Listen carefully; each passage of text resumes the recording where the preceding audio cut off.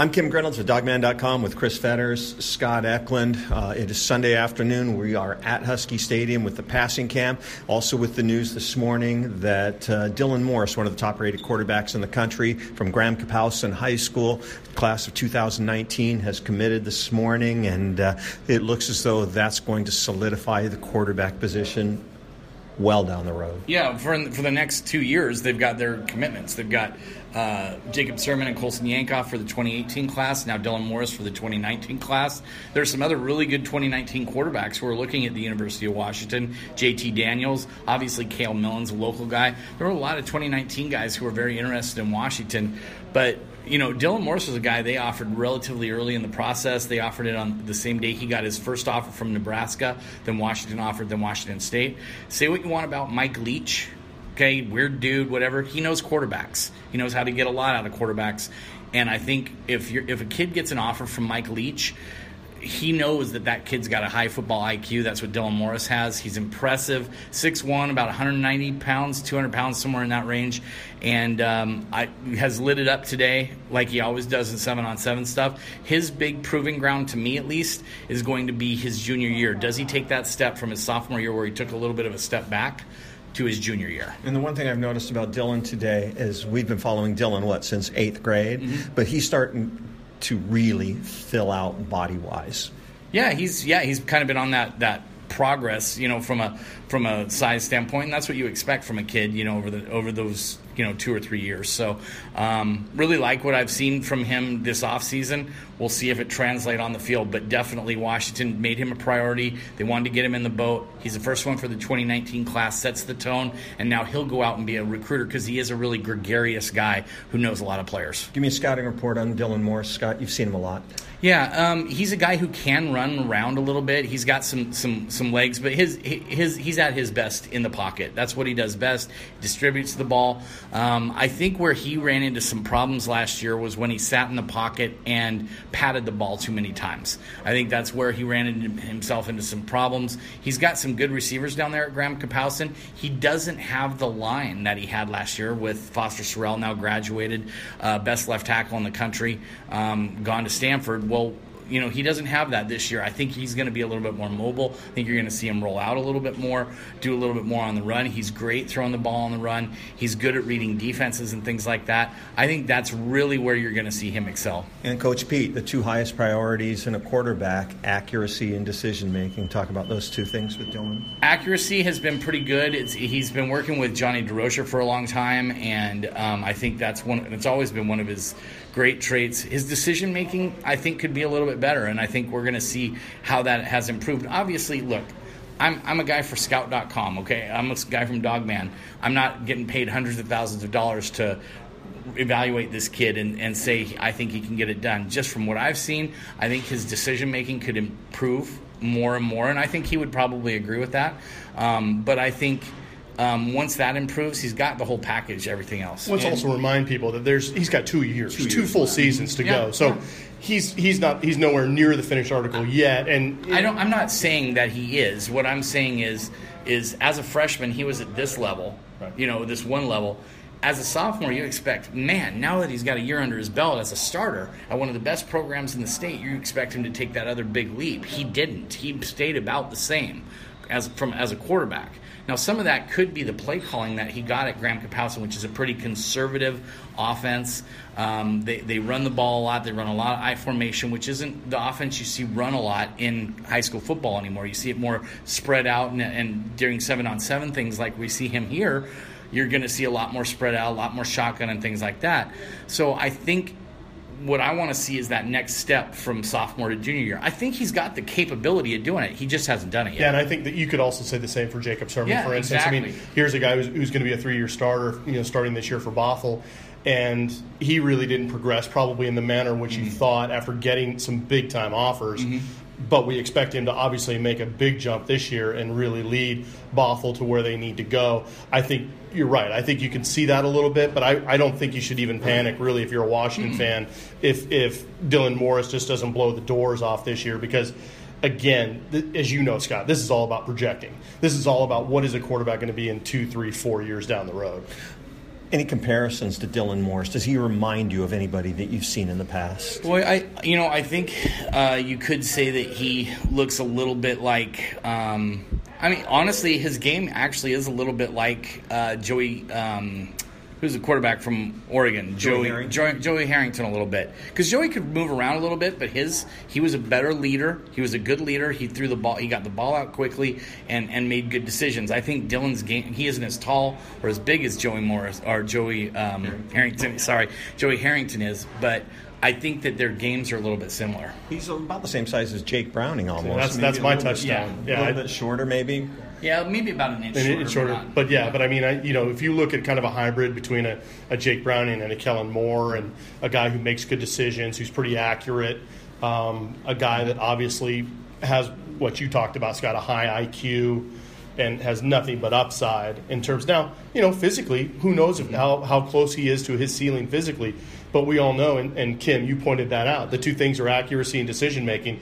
They're not really too concerned about a lot of the physical intangibles as long as they're not a statue. As long as he can get around a little bit. The other thing we need to mention is he was offered by Fresno State, which has former Husky assistant Jeff Tedford there. He got offered by Notre Dame. That's not something to laugh at. I mean, they know their quarterbacks back there. And Oregon offered as well, and they're kind of that mixture. They want a guy who's a pocket guy, and they want a guy who's a athlete, and they have that opportunity down there to kind of bring in different guys. So I think that's something to just consider. Is they see Dylan Morris as a guy. He was a national recruit for that. And I think there were other schools. UCLA, I think, was looking at him pretty hard and possibly going to offer as well. So keep an eye on that. He might see some more offers before it's all said and done. And from talking to somebody close to the situation, it was basically coming down to 3 schools for Dylan, and that's Washington, Cal, and Notre Dame. And if you take a look at all 3 of those schools, they're all really good academic schools. Mm-hmm. And I think academics is a big part of this as well. And being, the talent that he is with the academics, he's definitely an OKG. Yeah. I don't think there's anything to disagree with that. Yeah, I was going to say, I think the timing of it is only because, Dylan, I think, had Washington right at the front from the start of this thing as soon as they offered. And then he got a chance to go to places like Cal, Notre Dame, Oregon, check all these other places out. And frankly, he didn't see what he needed to see to change his mind. And so at this point, it's like, hey, let's get this thing started. Well, and I don't think it's just that. I think Washington was in hot pursuit of some 2019 guys. Now, does that mean that's the only reason he made his decision right now? No. But I think if you're done, if you've seen everything that you wanted to see and you're ready to make your commitment, and Washington's going after some other guys, why not make your commitment? Well, let's make this point real clear, too. You talked about him being a good recruiter and a guy that can get out there and be the face of that 2019 class. It's really important to get the quarterback in the boat to get that thing started. From a perception standpoint, that's really big to the other recruits that see that. I'll tell you one other thing that people may not realize is when you're a quarterback and you're only a junior in high school, I think one of the things that's important to a guy like Dylan Morris, he knows the coach is going to be here when he gets here. You can't say that at Notre Dame. Brian Kelly is under a lot of fire down there. Justin Wilcox is going to be a first-year coach. How long is Justin going to be down there with all the problems that they have down there? So there's a lot to be said about the stability of this program, and you know that the coach is going to be here. And I think Jonathan Smith is something to keep an eye on. You just never know. That guy does have the mind to be a head coach someday.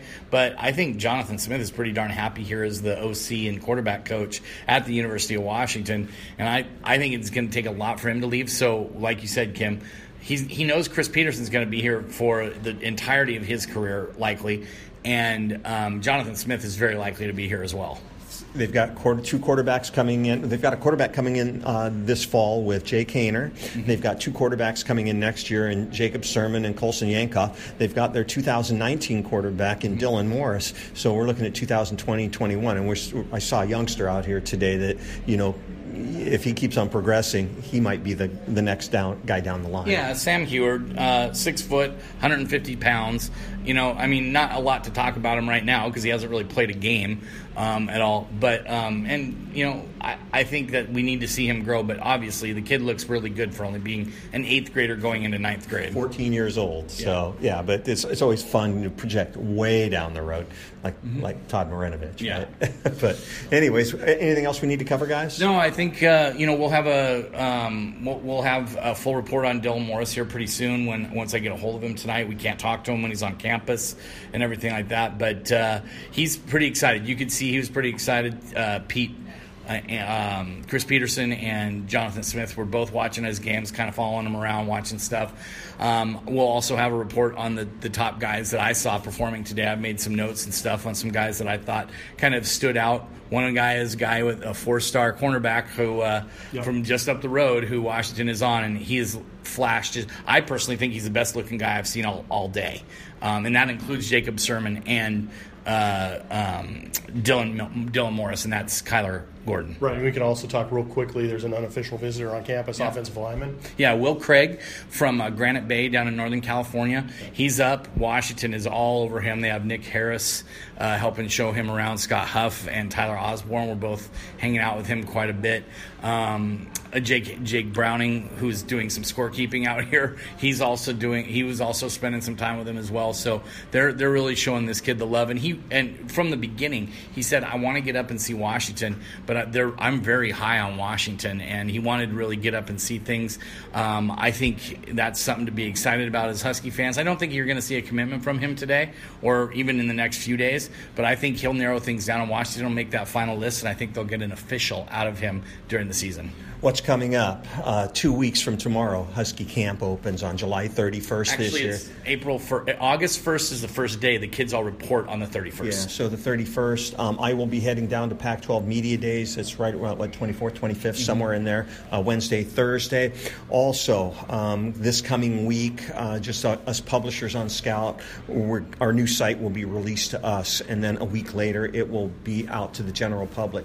Complete new site, redesigned. The front page is different. Message boards are different. I think you guys are going to like the new message boards, but like anything that's new, there's going to be a few kinks along the way. We'll do our best to work all that out. That doesn't mean the content is going to change. It may just be in a different place than you're used to. So big changes coming up at dogman.com, and we've got a lot of other stuff going on as well. So be patient with us. Like I said, the next couple of days, we're going to get access to the new site to play around with to make sure everything is running smoothly, and then a week later we'll release it to all you guys. So, hey, from all of us at dogman.com, I'm Kim Reynolds, along with Chris Fetters, Scott Eklund. Go Dogs.